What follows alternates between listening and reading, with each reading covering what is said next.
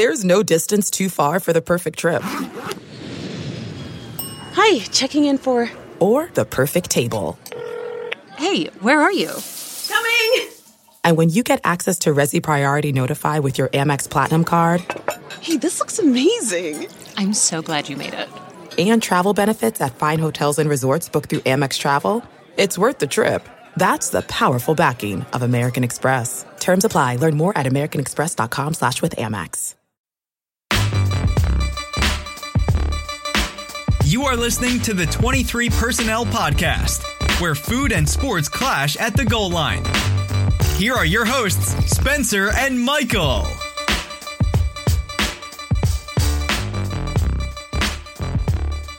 right, everybody, welcome back to another episode of the 23 Personnel Podcast.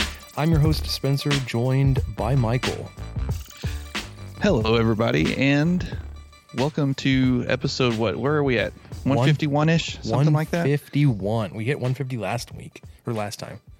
So for those of you out there who enjoy Bacardi, there's a Bacardi 151 shot with your name on it. Very flammable. Be very careful. Speaking of number of episodes, I was going to quickly look up number of downloads that our listeners have blessed us with. It's difficult. It's got to go to two different places because of our host, our new podcast network. Excuse me, Armchair Media. That's right. So 35, I'm going to do really bad math here, but we are closing in on 50,000. Yeah, so we're at 49,000 and change. So this week we should hit, or on this episode, we should hit 50,000 all-time downloads. Appreciate the support, everybody. Yes. Thank you very much, guys. Thanks for downloading our show, and leave us a comment on the iTunes or a rating, hopefully a 5-star, but we'll understand otherwise. But really, don't be that guy that does a 1-star unless we say something terrible about your mother. We'll try not to do that unless we need it, right? If you want to leave us a rating, a review on Apple or Google Play, we'd appreciate it. Help other Texas Tech fans find a Red Raider Athletics podcast. You can find us on Twitter at 23personnel. It's at 23personnel. You can follow me, Spencer, at Punts Suck, and Michael at Michael_LBK. You can also follow us on Instagram at 23personnel podcast. And then if you diehard fans need to pick up a t-shirt, go to our Teespring store, 23-personnel-podcast, all kinds of logo and t-shirt material, color combinations. Michael and I have our shirts in. We will be wearing these out in public. We do have that one fan out there sporting the brand. Appreciate it. Yep. I can't remember when it was. It may have been Valentine's Day when my wife gave me like a Yeti, what are they called? Rambler, like the bigger drink cups. Yeah, there's the tumbler and the Rambler. I'm not sure which one's which. So she got me a Rambler. She got me like the 18 ounce, like the smaller version. Mm-hmm. And I got her the mid-size version. Come to find out, like the different sizes keep different temperatures. Like hers keeps stuff colder. Like it keeps it colder than my cup does and keeps it longer. And I mentioned this. She's like, it's fine. We can give yours, the one that I have, to our son, and you can order a bigger one for you. I did that today. And you know what you can do with Yeti? You can upload images for them to put on your cup. So you know what I did? Repping the brand. 23 Personnel, going to be on my Yeti. Oh my gosh, I can't wait to see this thing. It's going to be glorious. So this week we're going to be talking about basketball. Going to give a quick update on Jonathan Kuminga. I guess an overall Tech athletics announcement this week that came out regarding tickets. We're going to talk about baseball with undrafted players signing, and and then professional baseball making its way back. Touch on football a little bit, and then of course your questions and what we learned. But before we get there, wanted to talk to you all about our title sponsor from Armchair Media, which would be Bet Online. The sports world is slowly making its way back, with the NBA announcing its return. Also this week, the MLB announcing its return. But right now, UFC, boxing, NASCAR, international soccer have all resumed, and Bet Online has the best odds and lines for their upcoming games and matches. Need more? Bet Online has simulated NFL, NBA, and UFC happening live every day for the devout gamblers to check out. Bet Online also offers hundreds of live casino games, poker tournaments, and the best props in the business. Visit betonline.ag on your computer or mobile device and join now to receive your welcome bonus. That's betonline.ag, your online wagering experts. Michael, you ready to talk about some basketball? You bet. Let's do it. Here comes Stevenson. Spins.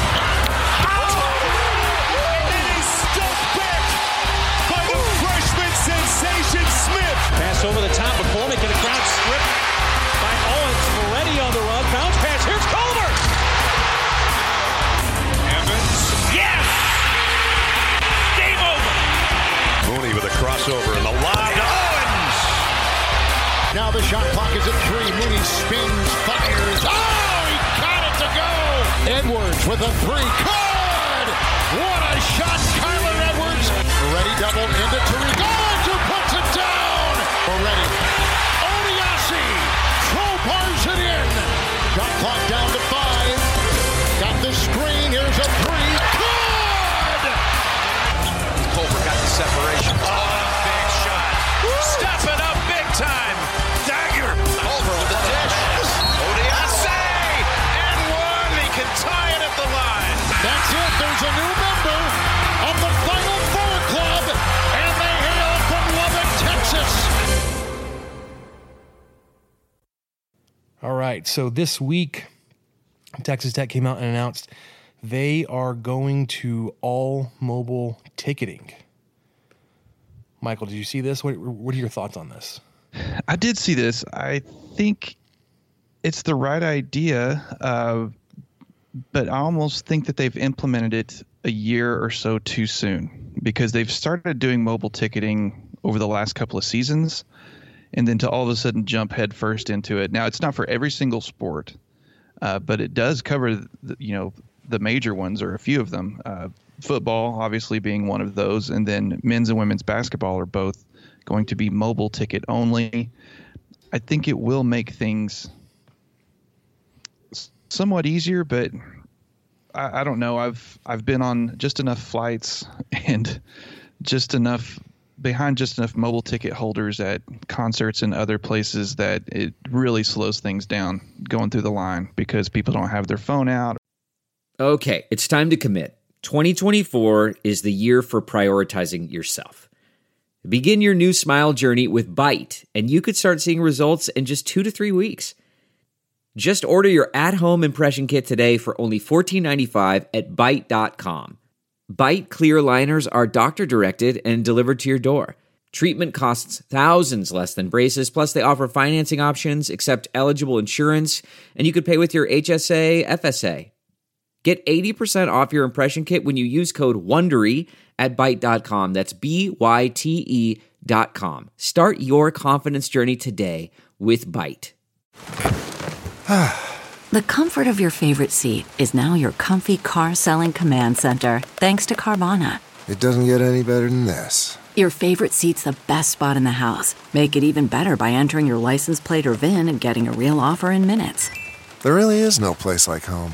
And speaking of home, Carvana will pick up your car from yours after you finalize your offer. Visit Carvana.com or download the app and sell your car from your comfy place. Or it's rotated or something's weird. And I'm a good old paper ticket kind of person. So, yeah, I was going to say, even the printed tickets, like if you print them off at your office or whatever, those tend to scan slower than the tickets do that the issuing agency, whatever tickets they give you, they always scan faster. I would assume the mobile tickets would be a little slower as well. But yeah, so it says Texas Tech will only offer mobile tickets for football, men's and women's basketball, and baseball. Yeah, I missed that. I just listed them off, and I didn't realize that baseball was part of it too.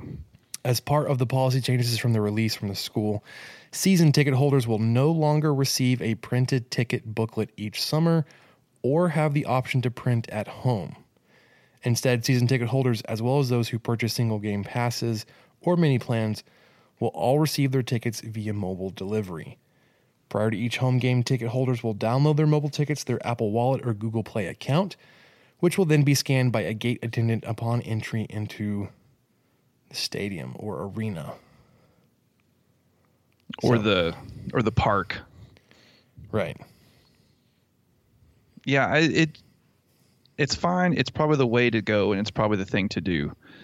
But it seems like a quick jump to it. And maybe, I don't know if COVID's pushed things or made them rethink things and decide, well, we may not even have sports this year, so let's go ahead and implement this anyway and just kind of get this going, work out the kinks if we do have some sports, and try to figure it out. Yeah. So the thing that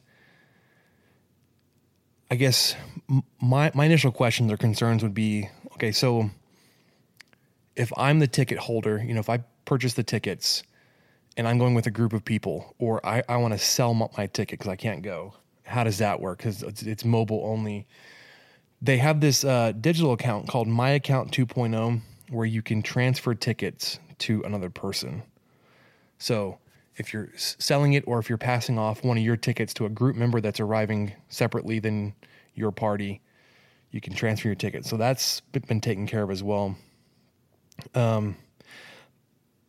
The other thing is they want you to make sure, because of, if we're going into the arenas or the ballpark or the football stadium, mobile connectivity can be spotty because of just the number of people there, even if we're going at reduced numbers this season.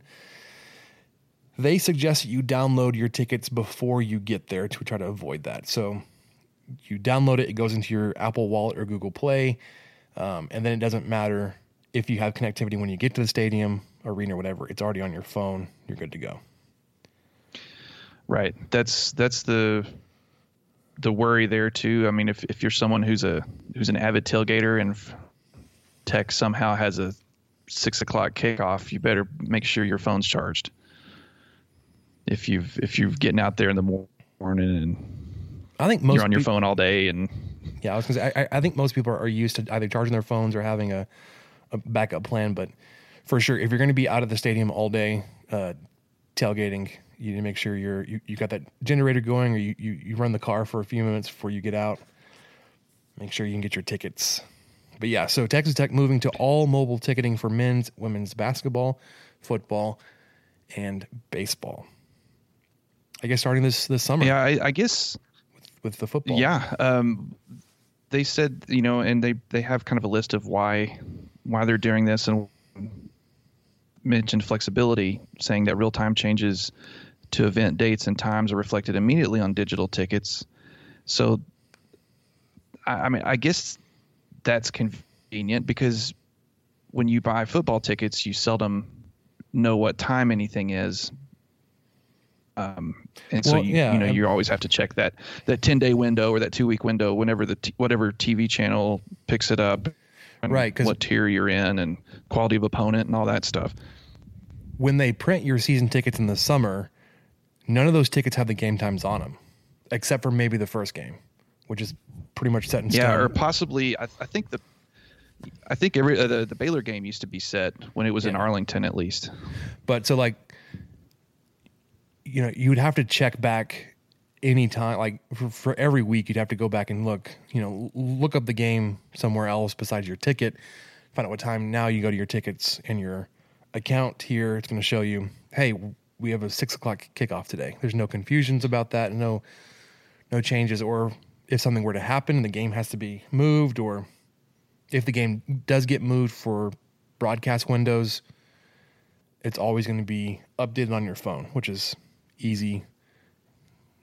No worries about going somewhere and seeing the wrong time because it was printed. Well, and that would have come in handy this year with baseball. There were several games that were either delayed or played early even, or just flat out canceled. So that's another way to notify people quickly and efficiently. So I think it's the right thing to do, but it will, it will actually, it's going to take some time to get through it, and it's going to have a little bit of an effect on getting people through the gates, and hoping we get to go through some gates this year. For sure. All right. So that was more general Tech athletics, but let's talk about some Tech basketball and this Jonathan Kuminga stuff, if you will. 2 weeks ago when we recorded, we were talking about how it looked like it was down to the G League or Texas Tech. Then the site that covers the NBA G League referenced out saying, hey, for Kuminga specifically, according to their rules as of right now, he wouldn't be old enough to be eligible to play this season. And then that accountant did say, hey, it still could be, changed because of the way the season's been delayed. There could be an exception made for the player. And then we started hearing possible dates of when Kuminga might announce his intentions. And then it comes out on the 21st. So what was that? Over the weekend, Joel Ntombwe, his stepbrother, currently at Texas Tech, gave a comment to 24/7 Sports, and he said, "We are still trying to go through everything. We really don't know, and we haven't made up our mind." So I think there was some rumor floating around that he was going to announce on the 22nd, which would have been Monday. I remember seeing that. It made the rounds on Twitter and other places, and so everybody was getting kind of antsy about it and anxious to see what he was going to do. And then someone at 24/7 spoke with Ntombwe, and he said, "No, we don't have a timeline. We're still working through it." But as you were probably about to point to, that is interesting that the two of them are really working on this decision together, and I like that. I mean, they're brothers. It's even if it ends up where Kuminga goes to the G League, I would think that the fact that he talked it over with his brother kind of makes more sense, and of course. Yeah, because we're not sure what the relationship is like between Joel and Jonathan. Like if it's one of those things where he wants to play with his brother, and so like that would be a big contributing factor to him coming to Tech, or they just weren't that close and like they didn't feel like they have to play together. And not that I think that them discussing this or working through this together points any more to him coming to Tech, but it does paint a better picture of their relationship. A little clearer that this is not something that Kuminga is doing on his own or he and his parents are doing. It seems like it's at least Joel and Jonathan doing it together, if not the entire family working together. So take that however you will. They are still working on it. We are still trying to go through everything. We really don't know and haven't made up our mind. Because I think we had looked into the G League contracts and what that would look like, and I think for a player like Kuminga would expect to pull in, was that $125,000? I think 125 that's pretty much it. And then the starting salary, or at least maybe that's the max starting salary. I can't remember. Yeah, and then he'd be eligible to enter the NBA draft after this season. So it's one of those things like, yeah, that a six-figure paycheck. I mean, it's hard to turn down as a 17, 18-year-old kid, because that can go a long way, even for that 1 year before you get into life-changing money with NBA, before you sign like the big contracts. But then you're going to have to, weigh out the competition, the level of coaching, development, exposure, do you think you have a better shot at the NBA draft coming from the G League or coming out of college? Yeah. A lot of things. Another thing you have to weigh now, which is even more unfair for these young guys to make such a big decision, is COVID. Yeah. Is there going to be a season? You know, right. I mean, if I had to guess at this point, they would have an easier time playing G League games than they would NCAA college basketball games. Because I think so. There's a chance that he would, you know. Oh, sorry. Go ahead. No, I was going to say, I was going to just add to your point. I think the pattern is being set by the NBA, how that can be done. Correct. Sorry. And it's a much more controlled and centralized league, obviously, than the NCAA, which is, I mean, all different sizes of schools, all different sizes of gyms, programs, you know, all have way different budgets. It's a completely different model, whereas with G League and NBA, everything's pretty much equal. So there's a lot of things to consider in that aspect of just, well, which league has a better chance of actually playing some meaningful basketball in this coming, next 18 months. For sure. So an update from the Kuminga commitment, recruitment story, but no final word yet. And not even any kind of hint or whatever as to when we may hear it. It could be any day now. Sure.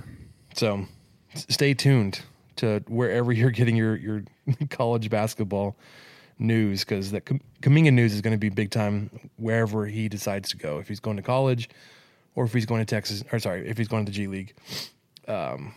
Just being one of the small handful of players that have, rated out perfectly in a recruiting class.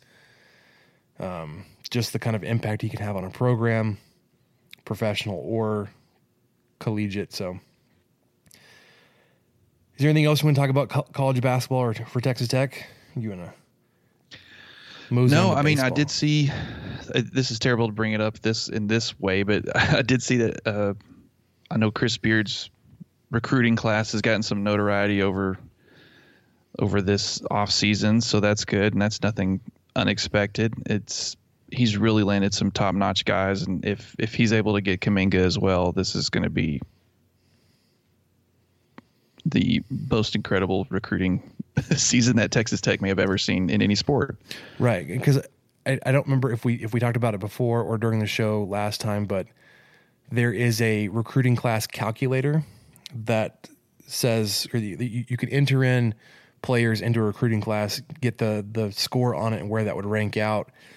The current recruiting class for this year was either Kansas or Kentucky. I can't remember which. It was one of those two, with a score of like 70. They looked at the projection, and if you added Kuminga into Texas Tech recruiting class, it would move them into the 90s. It would move Texas Tech into the 90s.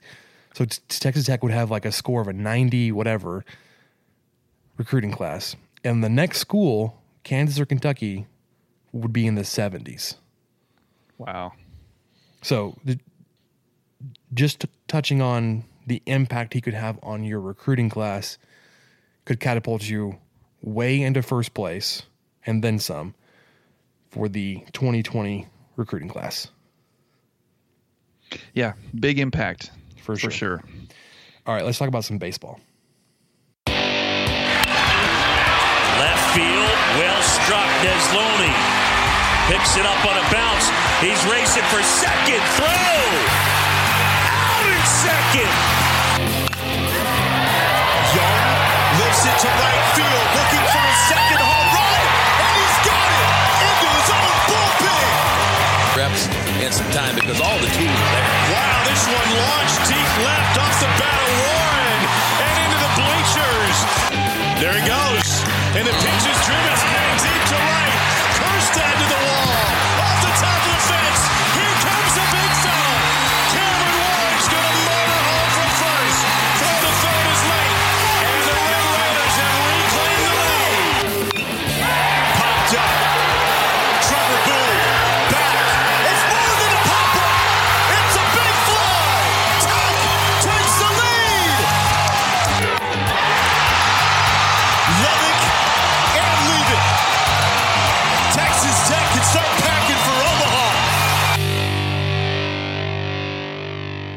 All right, so Texas Tech roster updates. Had a handful of guys drafted from the MLB draft that happened a couple weeks ago.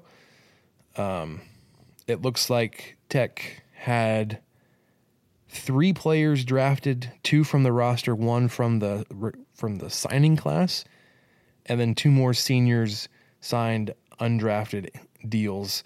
So Clayton Beater obviously was the one that went first from Texas Tech, drafted in the second round by the Dodgers. Bryce Bonnin went third to the Cincinnati Reds. And then one of your high school guys, Marco Rea, drafted in the 4th round by the Twins. And then seniors, John McMillan, he signed with the Royals. Brian Klein signed with the Nationals. I'm going to miss Big Bad John. Dude, like I can't remember which game it was. It may have been like a TCU or Baylor game when it was late that night when he was coming out of the bullpen and they played Bad John or Big Bad John, whatever the song is called. Mm-hmm. I was like, this song is awesome. It's perfect for John McMillan. I had no clue or context what the song was before then. It's freaking sweet warm-up song for a relief pitcher who's about to throw 100 miles per hour from behind the pitcher's mound as he warms up. Gosh, I can spit that out. And then you might throw 80 after that. You just never know. He gets up there, like the radar gun is on the scoreboard tracking his warm-ups. He's hitting like 97, 98. You're like, okay, this dude throws. And he gets up there and he drops like a curveball on you like in the mid-70s. Like, whoa. Well played, sir. Okay. I see. Yeah, I'm gonna miss John. And I wish we would have seen more of him at the plate batting, because we did see some of that power in the first year or so that he was here. I remember, and I wasn't at the game, but I saw plenty of videos of it where he blasted a home run over the scoreboard in right field. I didn't know about that. Yeah, it was like it may have hit the engineering building out past the stadium out there. It was ridiculous. Yeah, he's a big guy. He's 6'3", 230. It's a big dude. Yeah. It's, Big John. Big Bad John. And if I remember correctly, I believe it was friend of the show, Keith Patrick, also host of the only Texas Tech baseball podcast, Dinger Derby.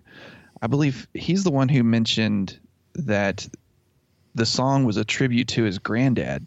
Mm-hmm. Who called him Big I may John, be getting that wrong, but I think that's correct. Yeah. So any baseball questions I have, I start with Keith. Oh, sure. Yeah. But he's also filled with all kinds of those kind of tidbits and knowledge that John and his grandfather had a special relationship. And I think if I remember this correctly, Keith was telling me that his grandfather called him Big John. Mm. So the song was kind of a hat tip back to his grandfather, which is cool. That's awesome. Which, if you haven't heard the song, it's Jimmy Dean, right? Yes. He talks about this man, Big John, going down in the mines and saving people. It's heroic. It's fantastic. Big John. Yep. I'm going to sing it for you, but I really shouldn't. All right, I can't do it. My voice isn't deep enough. Yeah. And then Brian Klein signing with the defending world champion Washington Nationals. Not too bad. I think that not rumor, but it wasn't really confirmed until I believe today. There was an official post from him and maybe from Texas Tech baseball where he wrote a letter to the fans and stuff. So there was also the rumor of McMillan going, I think, before the weekend, and then I think it was official after the weekend that he actually signed. So, there's a lot of different hats us Red Raider fans are going to have to buy. I mean, you've got to get your Dodgers, Reds, possibly Twins, we'll see, Royals and Nationals hats. Of course, do you really need the Twins hat if you never played? No, it didn't count. It doesn't count. It's like that really... Hey, go ahead. I was going to say, it's like that really great high school pitcher that came out of Carlsbad, California, that was like recruited to Tech. He was one of the best pitchers in the high school ranks, but never made it to Tech. I don't know where he went. I don't wear that hat because he never made it to Tech. Yep. It doesn't count. Doesn't count. But he went to the pros, and, you know, as you pointed out earlier, the pros are starting back. And dude, I can't wait. When pro sports start kicking back in, that means that there is no shortage of action going on with our partners over at betonline.ag. You've heard us talk about them already in this episode, but as part of Armchair Media, we're glad to have BetOnline on board. And the sports world is slowly making its way back, with NBA announcing its return in late July. You're about to hear a little bit more about how Major League Baseball plans to return. Right now, UFC, boxing, NASCAR, and international soccer have all resumed play. BetOnline has the best odds and lines for those upcoming games and matches. Because it's soccer, we have to mention matches. Need more? BetOnline has simulated NFL, NBA, and UFC happening live every day for our devout gamblers to check out. So if you want to gamble on some simulated NFL or NBA games, BetOnline is the place to go. They also offer hundreds of live casino games, poker tournaments, and the best props in the business, or the biz, as I like to say.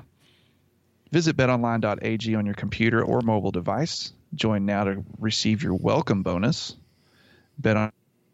BetOnline.ag, your online wagering experts. Okay, so professional baseball's back. And they finally, after months of bickering basically between the owners and the Players Association, settled on a 60-game season. And my dude, things could get wild. It sounds like it, man. I tried to scroll through some of the CBS had a good breakdown. So that's where I started. Of it. Yeah. Okay. I tried to scroll through some of that today, and my head started spinning. So I'm hoping you can help walk me through it. Okay. So the big thing about baseball is it's a marathon, not a sprint, right? So you're dealing with a single game doesn't matter. Series start to matter. But like you put good weeks together, good months, that's what you're talking about here. MLB is playing 60 games. They're playing less than half of a regular season, a little more than a third. So however that math works out, I'm not going to do that for you. 60 games starting July 23rd or the 24th. Spring, air quotes, spring training restarts July 1st. So players report to their home stadiums July 1st. That's next week, people. Teams have to submit their 60-player rosters by this Sunday, and then the transaction freeze, so the trades and all that kind of stuff, the transaction freeze ends this week. So with this, the news that the season's starting, about to get a whole lot of baseball news because transactions have been frozen for months now. You've got games that are starting in about a month. Spring training gets restarted. So let's talk about how that season's going to look. So 60 regular season games will run through September 27th. The scheduling is going to be pretty unique. Of the 60 games, 40 of them will be against your divisional opponents. So for the Rangers, that means 10 games each versus the A's, the Mariners, the Astros, and the Angels. The other 20 games are going to be against the opposite league's corresponding geographic divisions. So, for the Rangers who play in the AL West, that means the Rangers will play opponents from the NL West, who are the Dodgers, the Rockies, the Diamondbacks, Padres, and Giants, which is a pretty stinking good division. Yeah. And I mean, it's kind of like we've mentioned before on, about the NFC East and everything. Geographically, it just makes sense anyway. Yeah. And that's what they were trying to do, is limit travel and exposure, right, to keep West teams playing with West. So AL East teams will play NL East, AL Central will play NL Central. So teams that you won't play this year, like the Yankees, the Red Sox, the Rays, the Blue Jays, Thank God. The Indians, Cubs, White Sox, whoever else, it doesn't matter. You have a very small scope of opponents this year. The A's, the Mariners, the Angels, the Astros, Dodgers, Rockies, Diamondbacks, Padres, Giants. That's it. You're not going out east. You're not going up north. That's who you got. The other interesting thing, I think, and this fascinates me because I like it and I hate it, but the National League will be adopting the designated hitter for this season and for next season. So at least for these 2 years, no more pitchers batting. So, what are your thoughts on that? I mean, are you pro or? So I like the strategy behind having to work around pitchers and like the double shift, not the double shift, the double subs and all that kind of stuff. What is that called? Double switch, maybe. I like that. What this does though is it gets more offense into the lineups, especially when you're talking about you're playing, a third of your season going to be against NL teams. You're not going to have to roll out Mike Minor out there on, up to bat, or whoever else the Rangers have deep in their bullpen. Although bullpen pitchers rarely hit. Anyways, so I like the idea of getting more offense into the game. I probably won't miss not having pitchers bat, because the best thing about having a pitcher hit is when they go off. Like when you get like a Madison Bumgarner blasting a home run, you're like, dude, way to go. Or Yu Darvish hitting a home run in Cincinnati. Yeah. Like that's rare. Fantastic. It's rare. But like when it happens, you're like, dang, that's fun. Yeah. Or Bartolo Colon, Big Sexy. Yes. So again, rare. I know that's the most fun. More power in the lineups. I'm good with that. Be interesting to see if this turns out to be just a temporary rule change or if the National League adopts it full time. Then the other thing that I think is going to be interesting, games that go into extra innings, the offensive team will start with a runner on second base. So you roll out there, batter number 1 of the 10th inning, you've got a runner on second.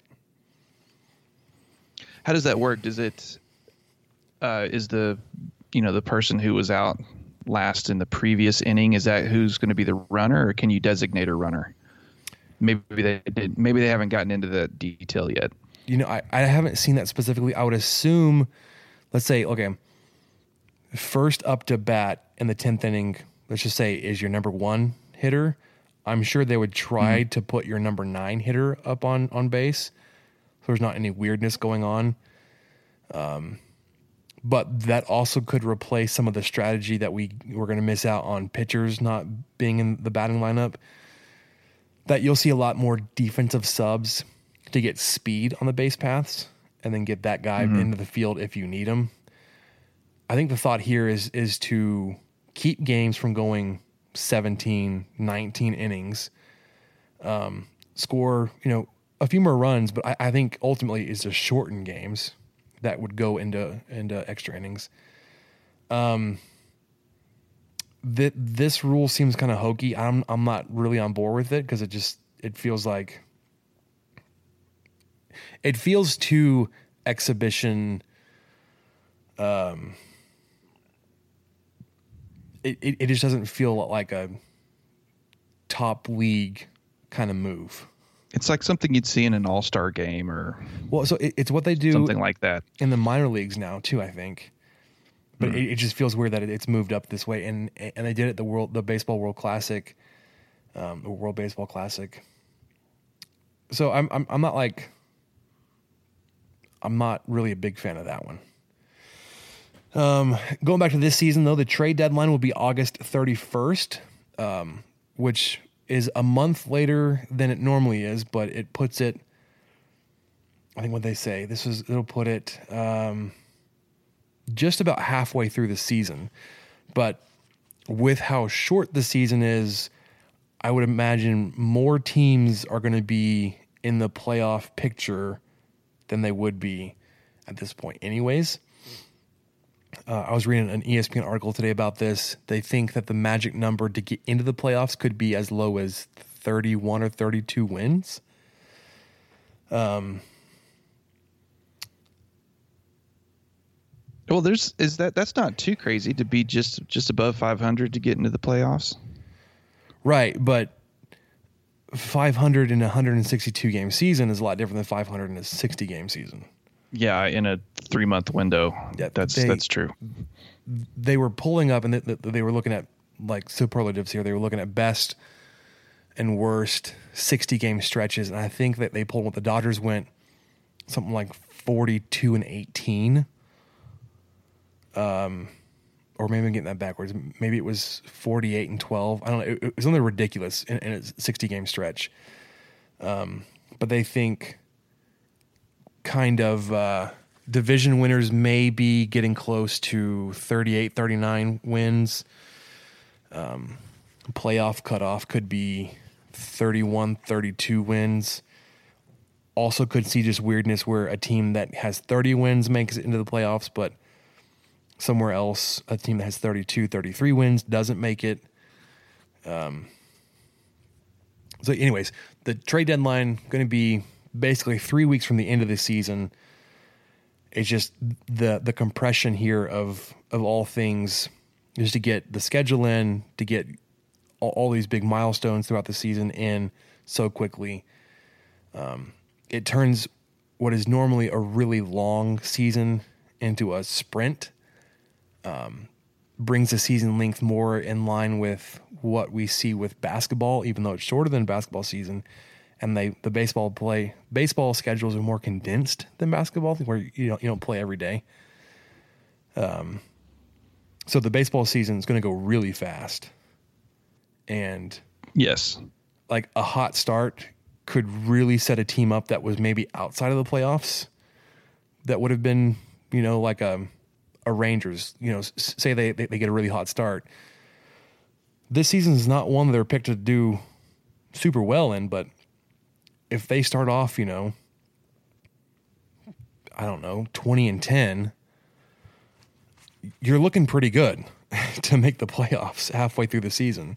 Whereas you probably wouldn't have that same outlook had they gone a full 162 games.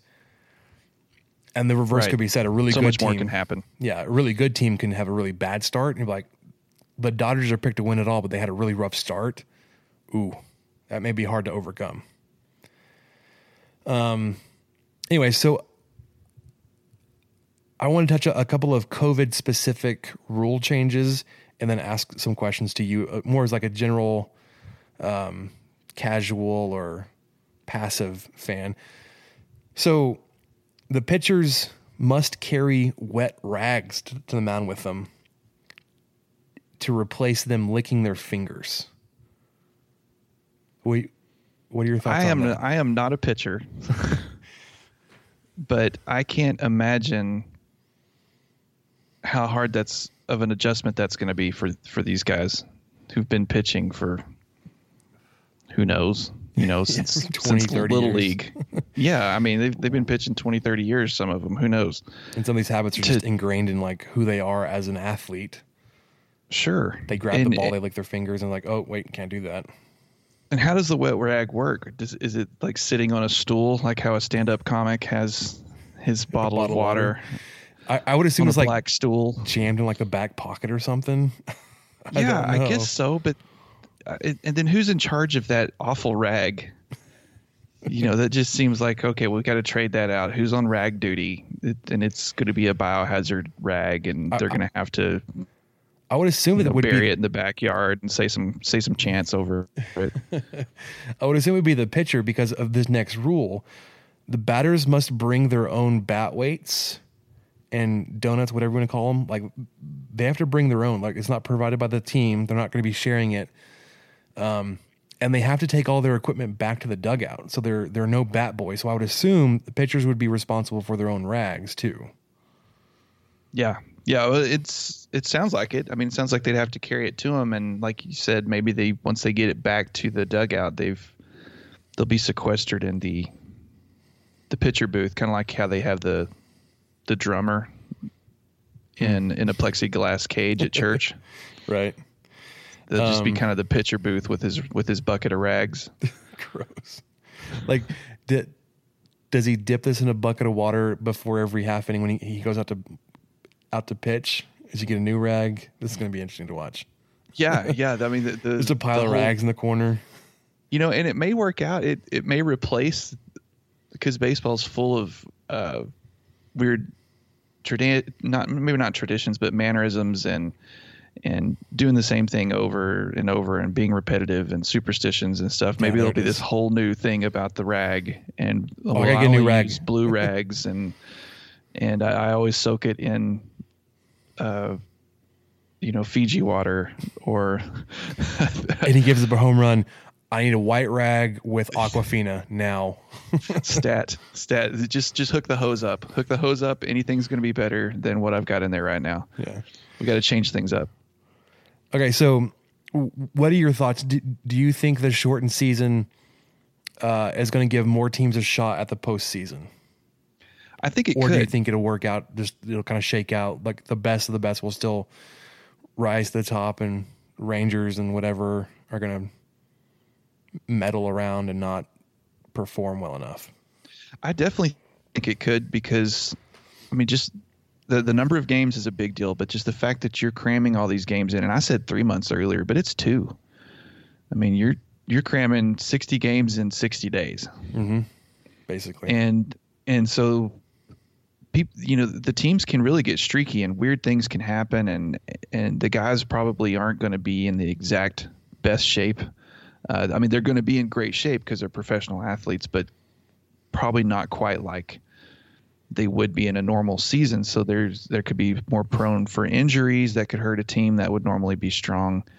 And guys can be out for 10 games. Well, if you're out for 10 games in this season, holy cow, that's a 6th of your season as opposed to, 5%.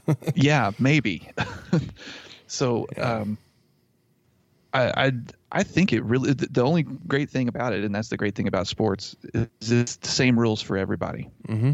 So it's not like someone's just getting to play 40 games or someone's getting to play 80.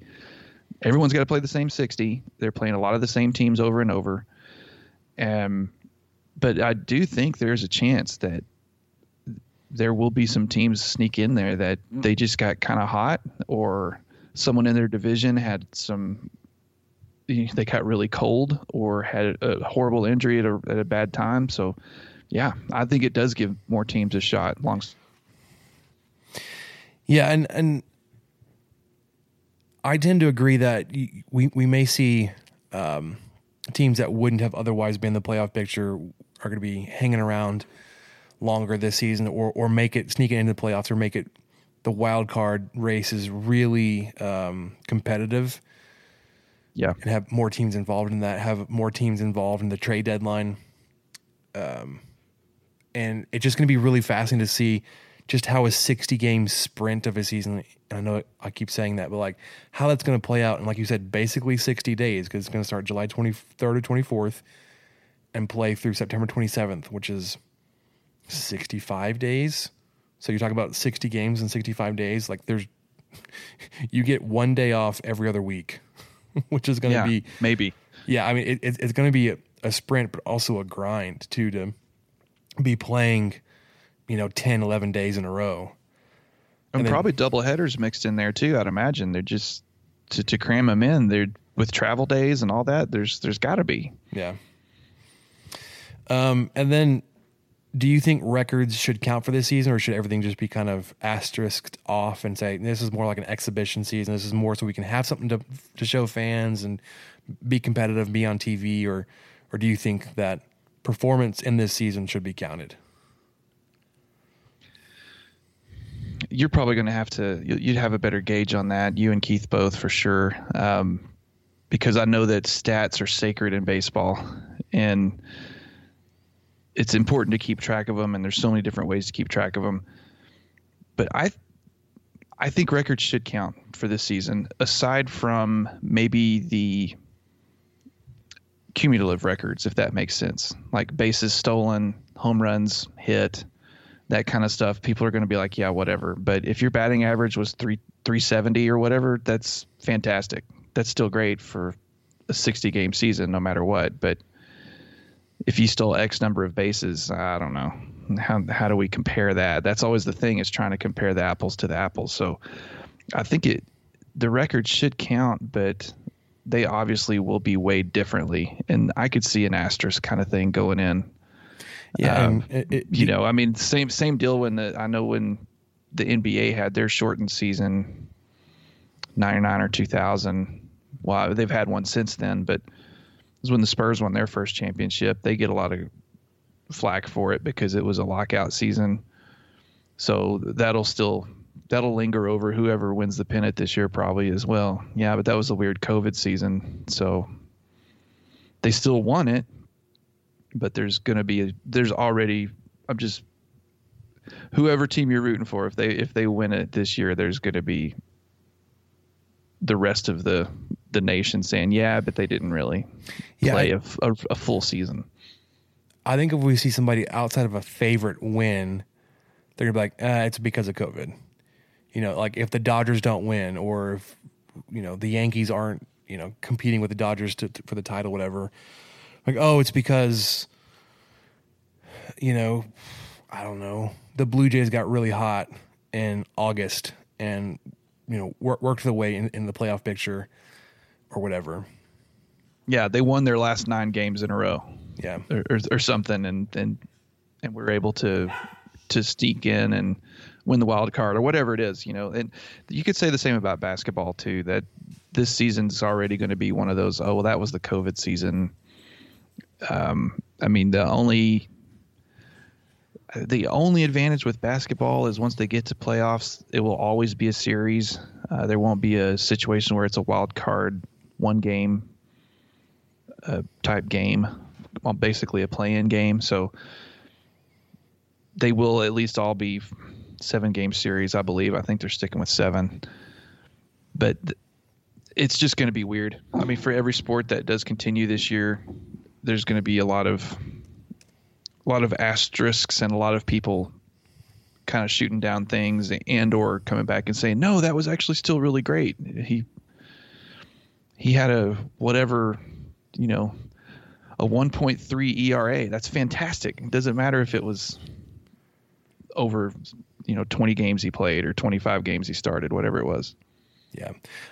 If you see a pitcher throw like a no-hitter or a perfect game, the length of the season has no impact on that. Agreed. That's still incredible no matter what. Yeah. All right. The other thing that we want to talk about really quickly, baseball related, is my baseball season, Little League. We got underway 2 weeks ago now, a couple days after our last recording. We've already played 4 games, and we're getting a little bit of a break. So we played that first Monday, then we played Friday, Saturday, and Monday. Oh my God. So we played, 3 games in 4 days. That's a lot of Capri Suns and orange slices. Well, here's the thing. We don't have team snacks or treats because they don't want people sharing food right now. Oh, well, of course. Yeah, that makes sense. And they don't even want us hanging out in the ballpark after the game. So, like, no post-game meetings or any of that kind of stuff. You're done with your game, sanitize the dugout, which is a thing now, and then leave. They have these, like, weed sprayer things that are loaded with sanitizing solution that they'll leave in the dugout for us that we spray down everything once we're done.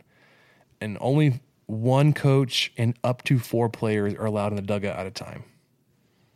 So the other players have to be in the bullpen area warming up or with parents or something.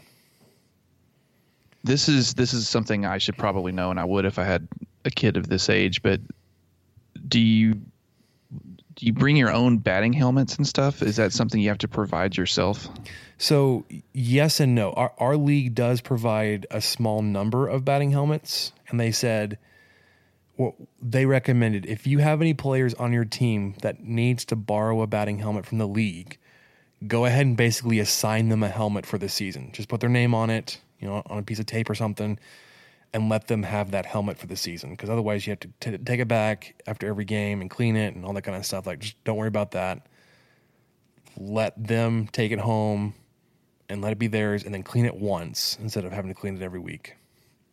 But we do have... Fun story. That's how I got lice when I was younger. Oh, that's good. We do have shared catcher's equipment, which comes from the league. So what they asked us to do is, like, if you've got more than one catcher, you'll have to sanitize the equipment, everything between players, or go buy another set. So what I tried to do is I identified one player, and it was Grayson, and he was not having a good time of playing catcher. And I think that the league decided, because of this age, the throw from the catcher back to the pitcher is not really a thing right now, especially because we're doing modified T-ball, which is 3 coach pitches and then swinging off a tee. There's not really a need for the catcher to throw back to the pitcher. There's only a couple of defensive plays where that's applicable, but anyways, they aren't requiring teams to play with a catcher. So, like, great. Grayson, my son, is now playing second base for us, and he recorded 2 outs on our last game, and this is it. So we played 3 innings. So he recorded, 2 of the 9 outs we recorded during the game on balls that were hit to him, where he picked it up, he fielded it, and tagged a runner, which was fun. Also, I'm pretty sure he's batting 1,000 this season, which is pretty freaking you bet sweet. He is. Because last year we were having problems with him striking out off a tee, which is, it's ridiculous to say that, but the whole team is doing a whole lot better than we were last year. So, like I said, we're 4 games in. We are 2-2. We've won 2 games. Right. We've lost 2 games. For those that were listening last year, these 2 wins are 2 more than we won all of last season. We went 0-14 or whatever it was. So I left the first game. I was like, okay, we're not going to lose every game. So we lost the first game. But I was like, we are good enough. We're on par with these other teams. We're not going to lose every game. We played the same team again in game 2 that we played. So we played the same team in game 1 and game 2.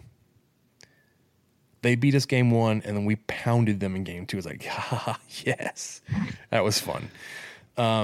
Immediately turn around. So that was a Friday game. We played on Saturday. We got destroyed, and it was ugly. And I was frustrated. It was bad. I was like screaming, and it's not a good look. And it was more because it just felt like it wasn't anything they were doing to us. It just felt like they were not supposed to be in our division. Like, it was like, this was like a coach pitch team playing down into a T-ball division. Like, what are you doing, bro? Yeah. Like, it just felt like it was rigged. Yeah. Like, they were that good. I was like, either they practiced all spring, which they weren't supposed to, or like this team is loaded with kids that are like on the verge of being like the next division, and we're just on the receiving end of a really bad outcome here. And then we came back on Monday this past week and won a squeaker 19-17, which was also fun. So the way our league works, it's modified T-ball. So you either score 7 runs or they record 3 outs. Whichever happens first, that's when you switch. We scored 5 runs in the first inning before they got 3 outs. They did not record another out on us the rest of the game. We scored 14 runs. So we scored 7 in the second before they recorded an out. We scored 7 more in the third before they recorded an out. And I was like, guys, we just have to play defense, and we got this. And luckily, they hit into a couple of really close tag plays. Otherwise, that game just could have just kept on going. But yeah, we're 2-2. 19-17. What a score. Yeah. Well, and so we lost Saturday 20-4. They were on their way to hitting their run rule, which is, like I said, 7 runs an inning. but they ran out of time and they were already ahead, and the hour expired. Like, oh, well, you're already up by 16 runs. There's no reason for you to score one more run. We lost the first game. It was like 12-4, but it felt a lot closer than that. But that was a game I was like, okay, we're not going to lose every game. And then we won the second game like 12-10 or something. Well, when you come off an 0-14 season, 2 wins, losing is great. losing 12-4 or whatever, you're like, hey, this is it's not bad. All right, we can manage this. So our league tracks like stats and everything, and I looked at that. So currently, or when I looked at it last, we were in third place in our division, which is like that's pretty good because I don't think we ever came off of last place last season. We'd also played the most games, so that kind of helped us with our 2-2 record. But hold on, let me see if I can pull it up really quickly. The stats were just it's crazy because it's T-ball. We have a run differential of -20 because of how bad our losses have been and how close our wins have been. It's been something else. Gosh. So you're 2-2, but you have a run differential of -20. Oh yeah, like it does not look good for us. Okay, so okay, so we played the first game, we lost 13-3. And then we won the second game 12-10. They say we scored 6 runs in our second game. They updated the score for us. So we lost the third game 20-6. And then we won Monday night's game 19-17. Gosh. Yeah, I could see that could add up to -20 pretty quick. Well, I guess now we're like -18. Oh, that's right. Gosh, where is... Oh, there's the standings. Hold on. I'm so sorry to drag this on for so long. Okay, so we're no longer in third. That's the wrong division. Hold on. If I could... Okay, so we're no longer in third because more teams have been playing. We are in 1, 2, 3, 4. We're in 5th place. Because we're 2-2. There's another 2-2 team. A lot of one. There's a team that's tied twice. That's crazy. I guess it's a bunch of teams that have like hit the run rules. Ooh, there are 2 teams that have worse run differentials than we do. There's a -22 and a -24, and they've only played 2 games. Both of those teams. So that maybe y'all have a leg up on somebody. Maybe it's hard to see like our runs scored at 40 and our runs allowed at 60 and be like, oh, we got this. But these teams, runs scored 9, runs allowed 31, runs scored 12, runs allowed 36. Like, okay. Oh, and so there's a team that's won 3 games straight. So they tied their first game, then won 3 games. Their run differential is +28. Ooh, I don't want to play them. No, try to maybe everyone's on vacation that day.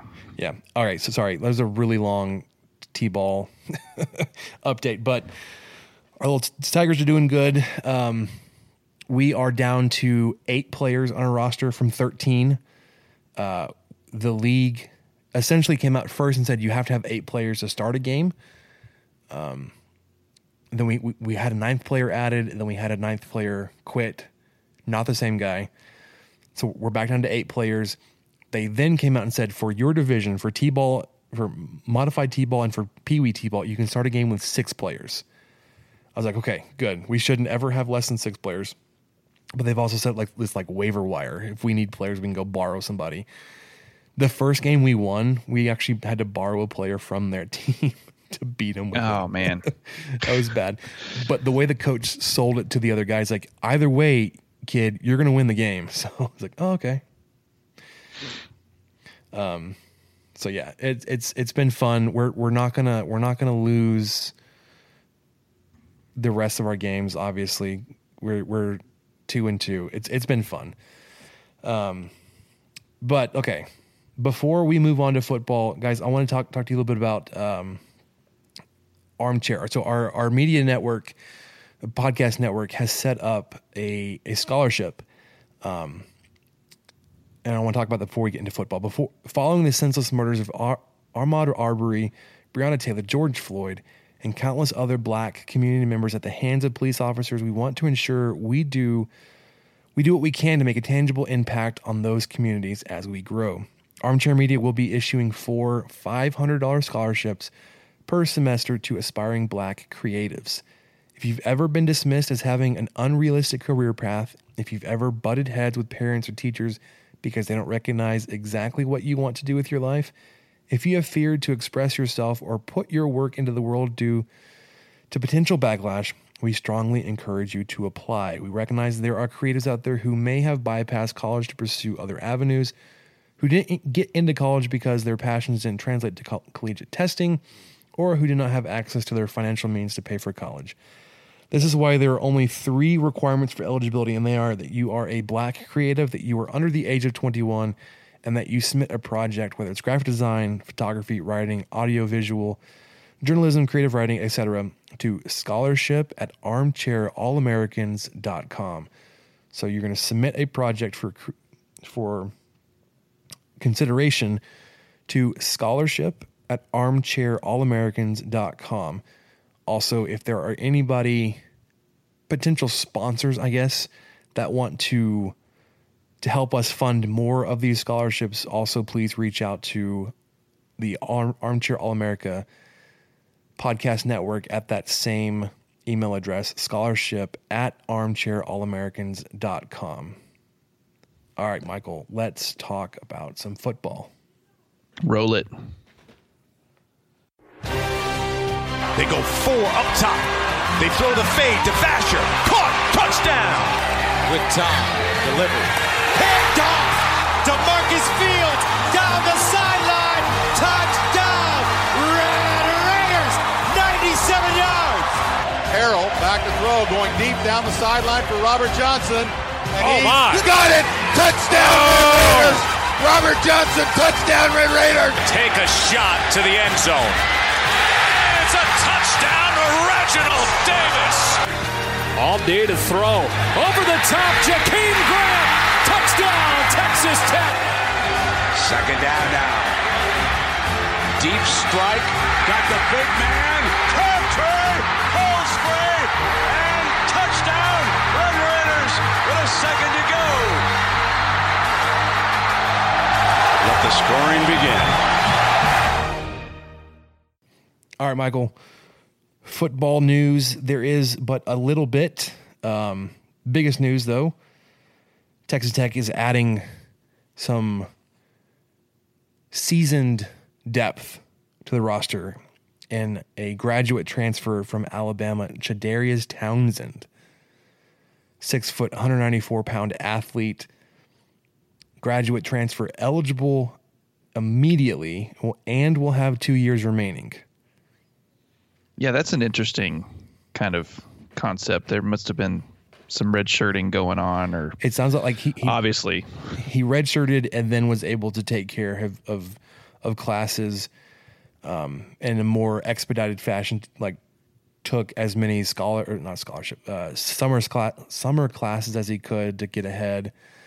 I know summer classes would help me graduate in 4 years after changing majors, where I had hardly any crossover credits. So Chadarius Townsend played mostly receiver for Alabama, also kind of tinkered with defensive back, and I think some running back. But it looks like Townsend will come into Tech and start off with the running backs. The depth here in Lubbock was hit with the transfer out of Tajon Henry going to Houston, and then Armand Shine not getting his 6th year of eligibility. So your running back room basically has Sir Roderick Thompson, who currently is your only returning scholarship player. Taj Brooks is incoming freshman. And then it looks like they're moving walk-on receiver Xavier White to running back. So Townsend figures to have an impact in that room pretty immediately, even if it's just depth. We know Texas Tech usually will run out 3 running backs in a game. There's a pretty good shot that he's going to get some playing time for the Red Raiders alongside Sir Thompson and Taj Brooks.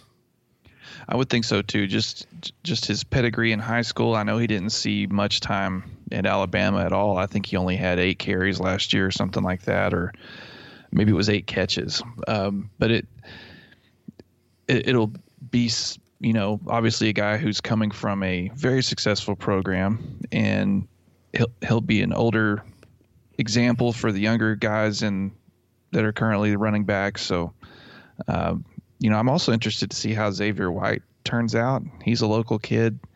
I think he went to Monterey. Just kind of an interesting transition from a really great high school wide receiver to a running back. That's a pretty big leap to make. And, I know the coaches have been doing some stuff like that lately, some changing of positions and trying to figure out some new things and fill some holes with current roster as opposed to grabbing more. So I know they know more than I do. So we'll see how that turns out. And I just feel like I have to keep saying this. Hopefully we'll have football. Yeah. So Townsend was a former 4-star athlete. That was his position coming out of high school, just listed as an athlete. He committed before his junior year. So he was good enough in high school to have a committable offer from Alabama as a sophomore in high school. Yeah. Let's take that into consideration. No, he didn't play a whole bunch, but also remember, everybody likes to make the joke that Alabama could probably go out and beat the Browns, which I don't think is true. But they have a super talented, super deep roster. It's not uncommon to see 4-star players not get a lot of burn in Alabama, but obviously he was good enough as a sophomore to get a committable offer to Alabama. Committed July before his junior season, and then was a 4-star athlete out of, let's see, where is he from originally? Tanner, Alabama. Graduate transfer, 2 years of eligibility. Welcome to the Red Raiders. Get your guns up, Jadarius Townsend. Yes, let's do this. And one more piece of football news before we move on. 2021 quarterback commit Baron Morton made the cut for the Elite 11 camp. For those that don't remember, this is a pretty prodigious.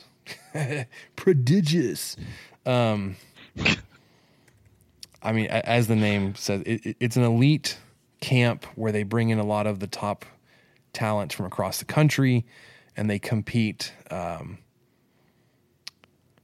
kind of have like what's it called? It's a competition to look out and basically crown the best high school quarterback in that recruiting class. They start off with 20 players, and they go through these competitions. They have obviously other players there at the camp, but those are more to help, field receivers or whatever for the quarterbacks to throw to. Let's see.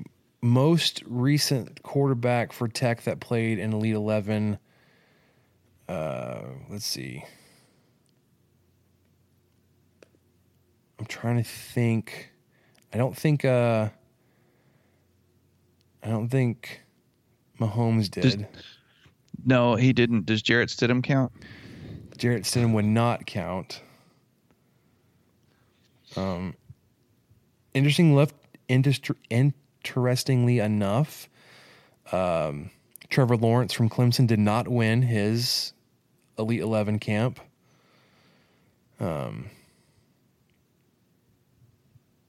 Deshaun Watson didn't win his either.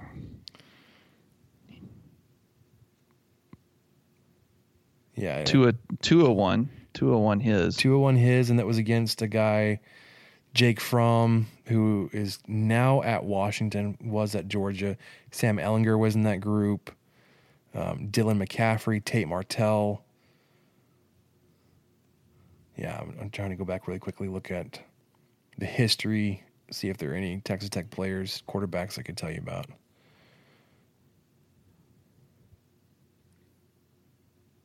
Yeah, I'm not seeing any. If Mahomes didn't make it, I mean, we may have to go back to. I kind of don't think Harrell was that highly touted at a high school.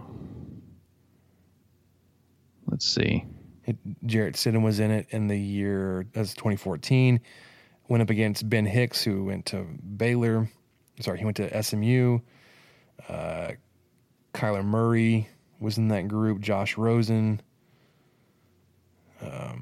Blake Barnett was the MVP of the camp that year. Anyways, so a Texas Tech quarterback, as good as we've seen him come through Texas Tech, you have not had one of your recruits outside of Stidham, although he didn't eventually play for you, compete in Elite 11. I'm already back in 2012, and I haven't found anybody yet. Yeah, and I'm further back than that, and I haven't either. So him getting the nod there is a testament to his talent, the kind of quarterback you're getting. Even, if he doesn't win MVP, I mean, let's say 1 year they named 3 co-MVPs. Even if he doesn't win MVP, this is an elite group of quarterbacks. And I hate to say that they're elite when they're competing at a competition that's got elite in the title. But this is a small group of guys, like just kind of a who's who of quarterbacks you see on down the road, like J.W. Walsh, Teddy Bridgewater, Jeff Driscoll, Kendall Thompson. All these guys went on to play meaningful college time at Everett Golson, who played for Notre Dame. Anyway, so Baron Morton competing in Elite 11. It's an awesome accomplishment. Interested to see how he does when this comes up this year. Yeah, I wonder if it'll be televised and stuff, just because people are dying for some sports. I would hope so, just to kind of see how they do.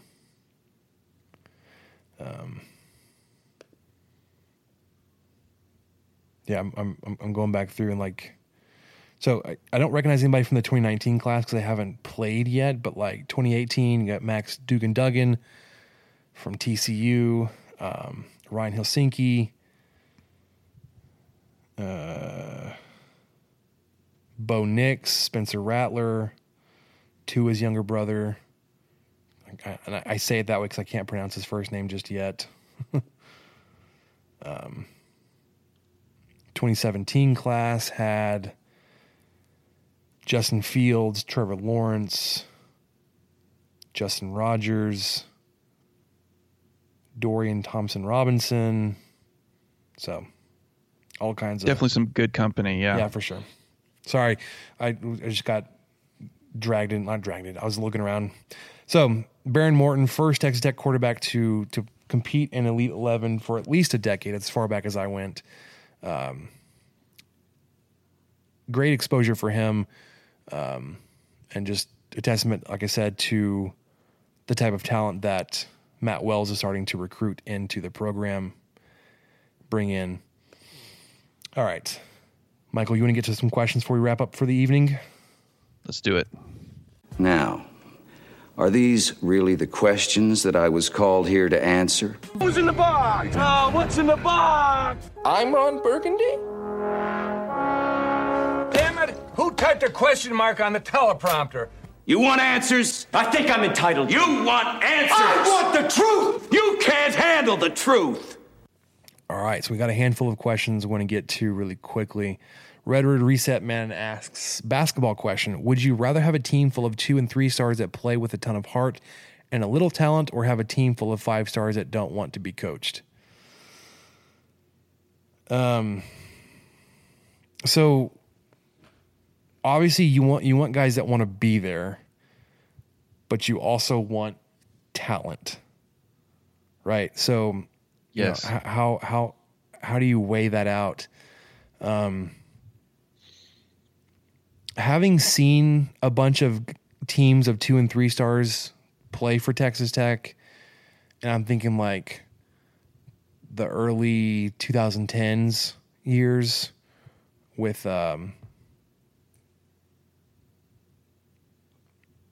Coach Knight's son. What's his name? Pat Knight. With Pat Knight as a coach, some of those teams, they had some talented players, but also fairly unknown guys.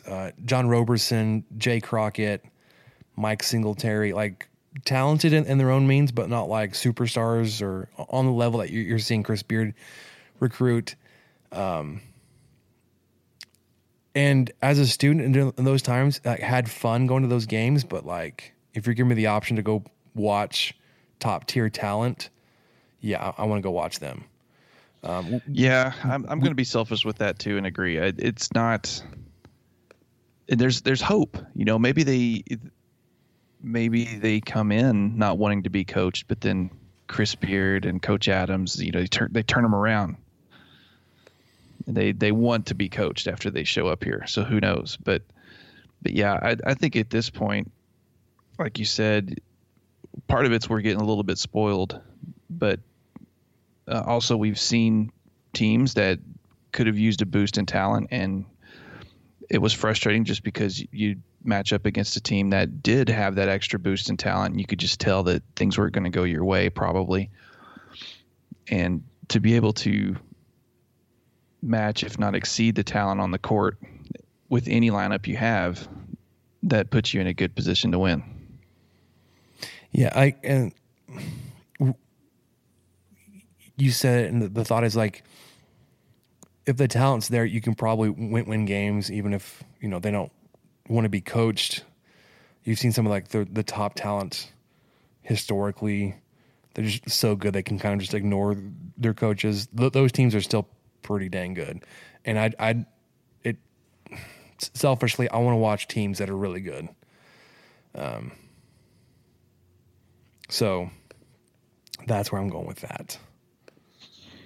Yeah, I threw another question in there that was kind of a curveball. Let's talk underrated candy bars. Who you got? So this is from Super 70s Sports. Is at Super 70s Sports. He says, I'll start by saying I feel like everybody sleeps on Payday because there's no chocolate. Guess what? Don't need it. Payday is a pretty dang good I was going to say chocolate bar. Pretty good candy bar.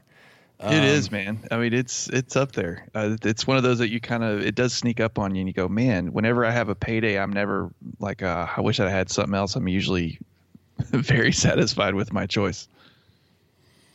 Yeah. Gosh, so there are a bunch of replies here. I'm going through to see if there are any that I like. I'm a big fan of Mr. Goodbar. Oh, that is an underrated one because that's old school too. That's been around forever. That's just chocolates and crushed peanuts, right? Peanuts. Or chocolate and crushed peanuts.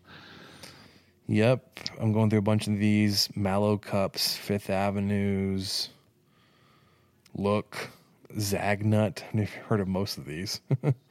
I'm a big and I feel like I'm cheating sort of because they're newer, but I don't know how new this one is. Whatchamacallit is one of my favorites that I feel like nobody really eats anymore. I mean, and it's a chocolate peanut flavored crisps and caramel. Yeah, it's fantastic. And then my go-to is almost always Snickers just because it's great. But that's definitely not underrated. And then is Butterfinger underrated? A couple of submissions here was like, I feel like that's kind of up there. I don't know if it's underrated or not. It's a good candy bar. That's good. I'm gonna go with Take 5 and Reese Sticks. Those are round out my 3. Whatchamacallit, Take 5, and Reese Sticks I think are underrated, and so's Payday. I really enjoy Payday. Oh, but hold the phones. Payday has a chocolate version. Payday Chocolatey Avalanche. It looks like just a chocolate covered. Just get a Baby Ruth, man. Yeah. Heath Bart. No, I don't. I'm not a big fan of toffee. It gets stuck in my teeth. Yeah, and it gets stuck in everybody's teeth. I don't want to dig it out. Crackle is pretty good, but like I only like those in like the fun size that you get in like Halloween candy bags or whatever. Yeah. I think Mr. Goodbar was a really good choice by you. Because that is one of those that, yeah, the same thing. I never buy it, but every time I see it in a fun size kit, I'm picking them out because I really like them. And that chocolate just melts so easy. That's a nice one. Good job by you. Yeah. Keith was being snarky on Twitter. It said that's why I was getting pumped for info on Slack today, because we were recording tonight. Keith, you know that you're one of our contributing experts here on 23 Personnel Podcast. Without a doubt. So, Michael, let me ask you, this may be a question, it may be a what did you learn? Have you seen the trailer for Greyhound yet? I have, and I'm conflicted because it looks like Hold a on. lot of CGI. Well, of course it is. It's World War II sea warfare. Of course it's going to be CGI. I know, but it looks like an excessive amount of it. I mean, if you know of a better way to recreate submarine battles from almost 100 years ago, please let me know. Well, you just digitized the footage because I'm sure that people had cameras everywhere. Yeah, rolling on the captain, rolling on the deck. No, so I saw this trailer when it came out, or when I first saw it, and I was like immediately like, yes, I have to see this. And then at the very end it says exclusively on Apple TV, and I was like, you suck. Yeah. I don't have Apple TV. My sister-in-law maybe has it, and I may be able to watch it at her house at some point.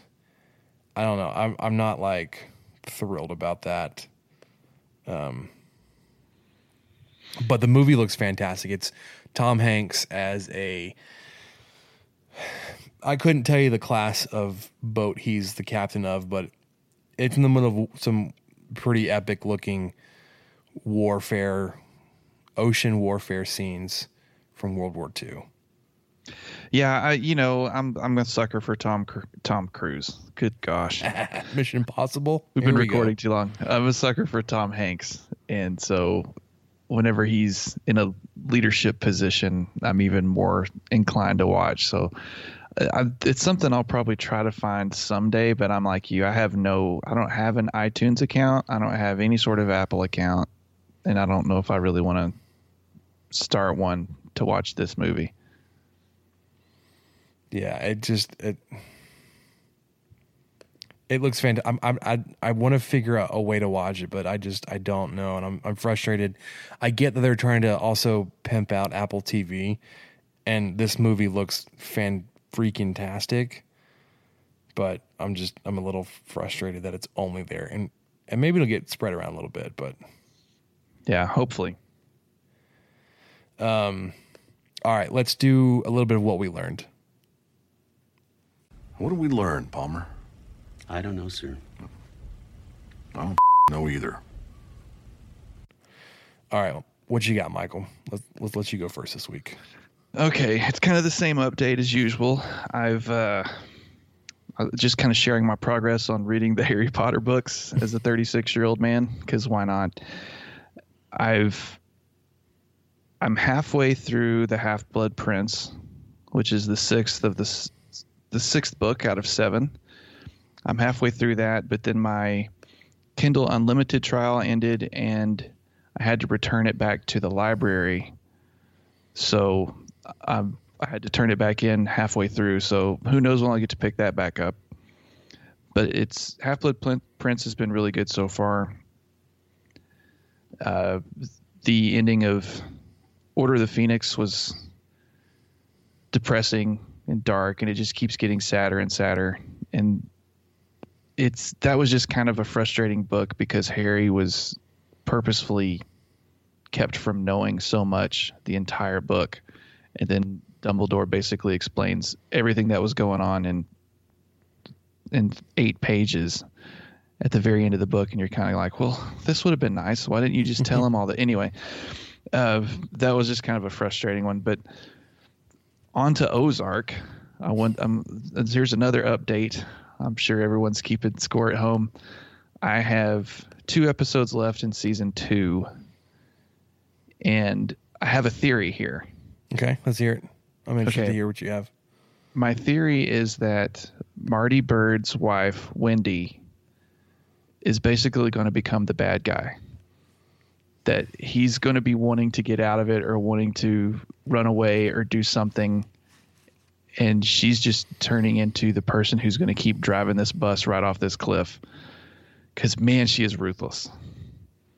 And spoilers, full-on spoilers. Y'all could just stop listening now. You won't miss anything. So she gets kidnapped by the preacher, right? She gets kidnapped by that Mason guy. Not a good dude. Not a good dude.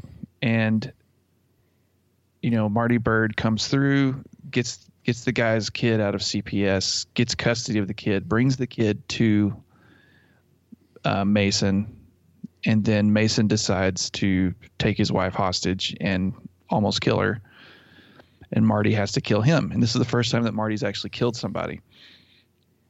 And he is just completely distraught and just not handling it well at all. And, who would?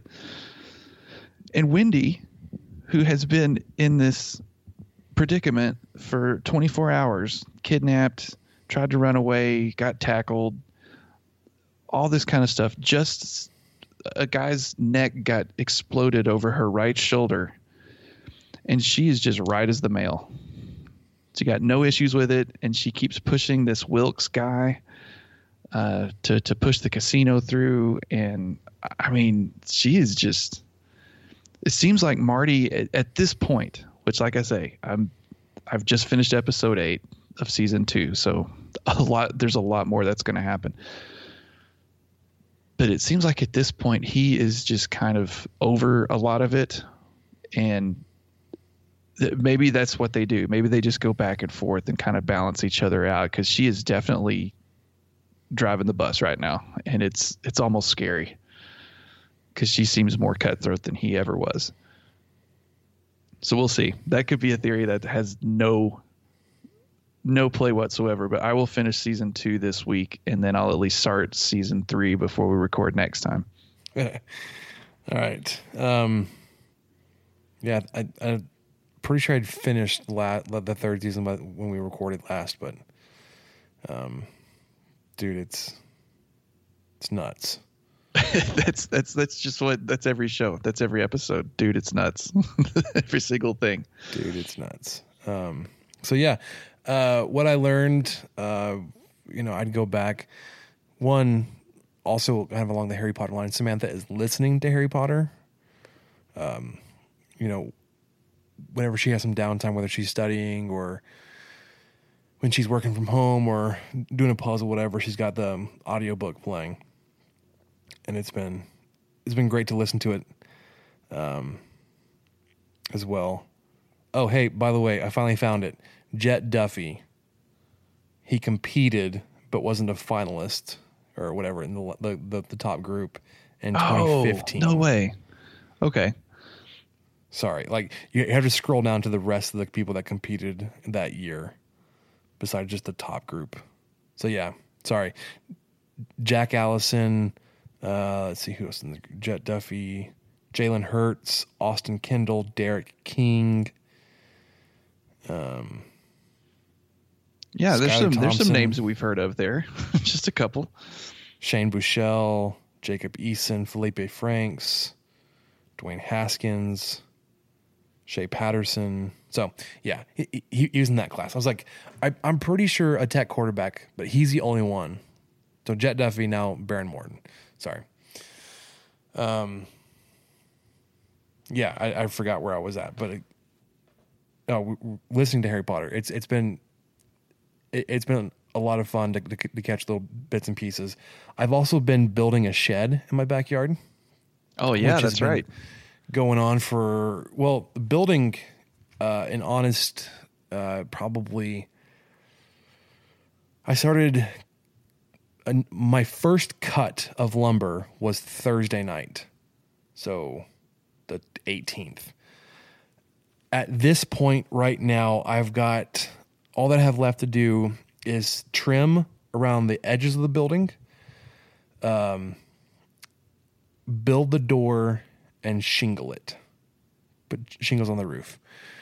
When we get our roof replaced on our house because of all the hail damage we've sustained since we moved in, I've gotten in with our roofing company. They're going to order a couple extra bundles to match the shingles and put that on the roof of the shed.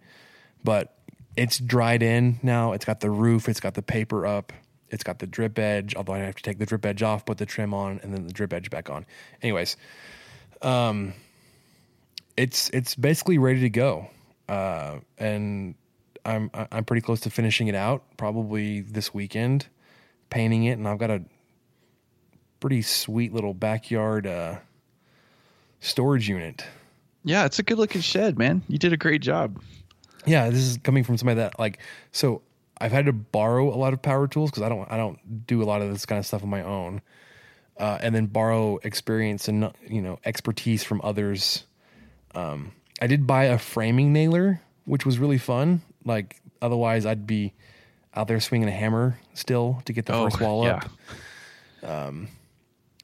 My thought was I was going to rent a nailer from Home Depot, and they wanted something like, I think it was $40 a day. And when I was first thinking this, I was like, okay, it's probably take me a couple days to do this.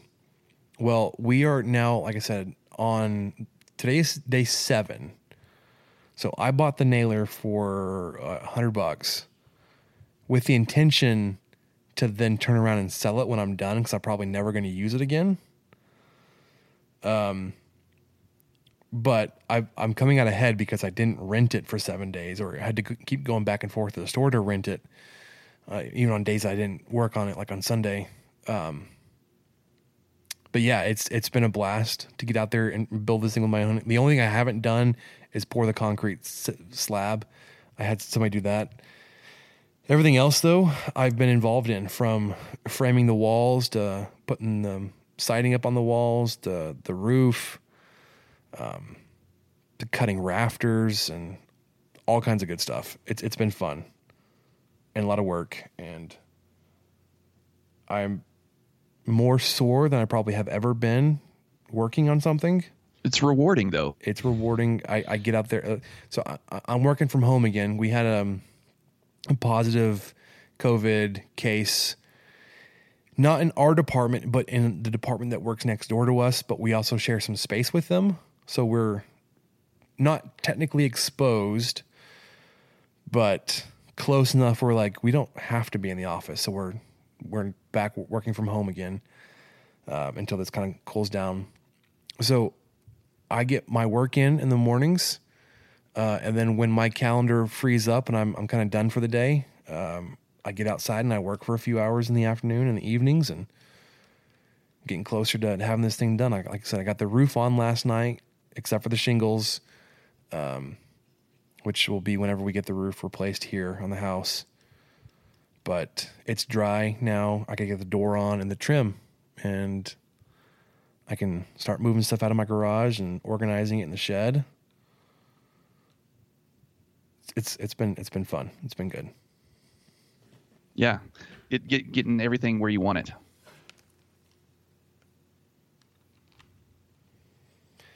Sorry, if you were saying anything to me, I lost my headphones for that split second. Sorry. Oh, you didn't miss anything. I was just talking about getting everything where you want it and kind of organizing all your stuff and it's a weird thing to think is fun, but that is kind of fun.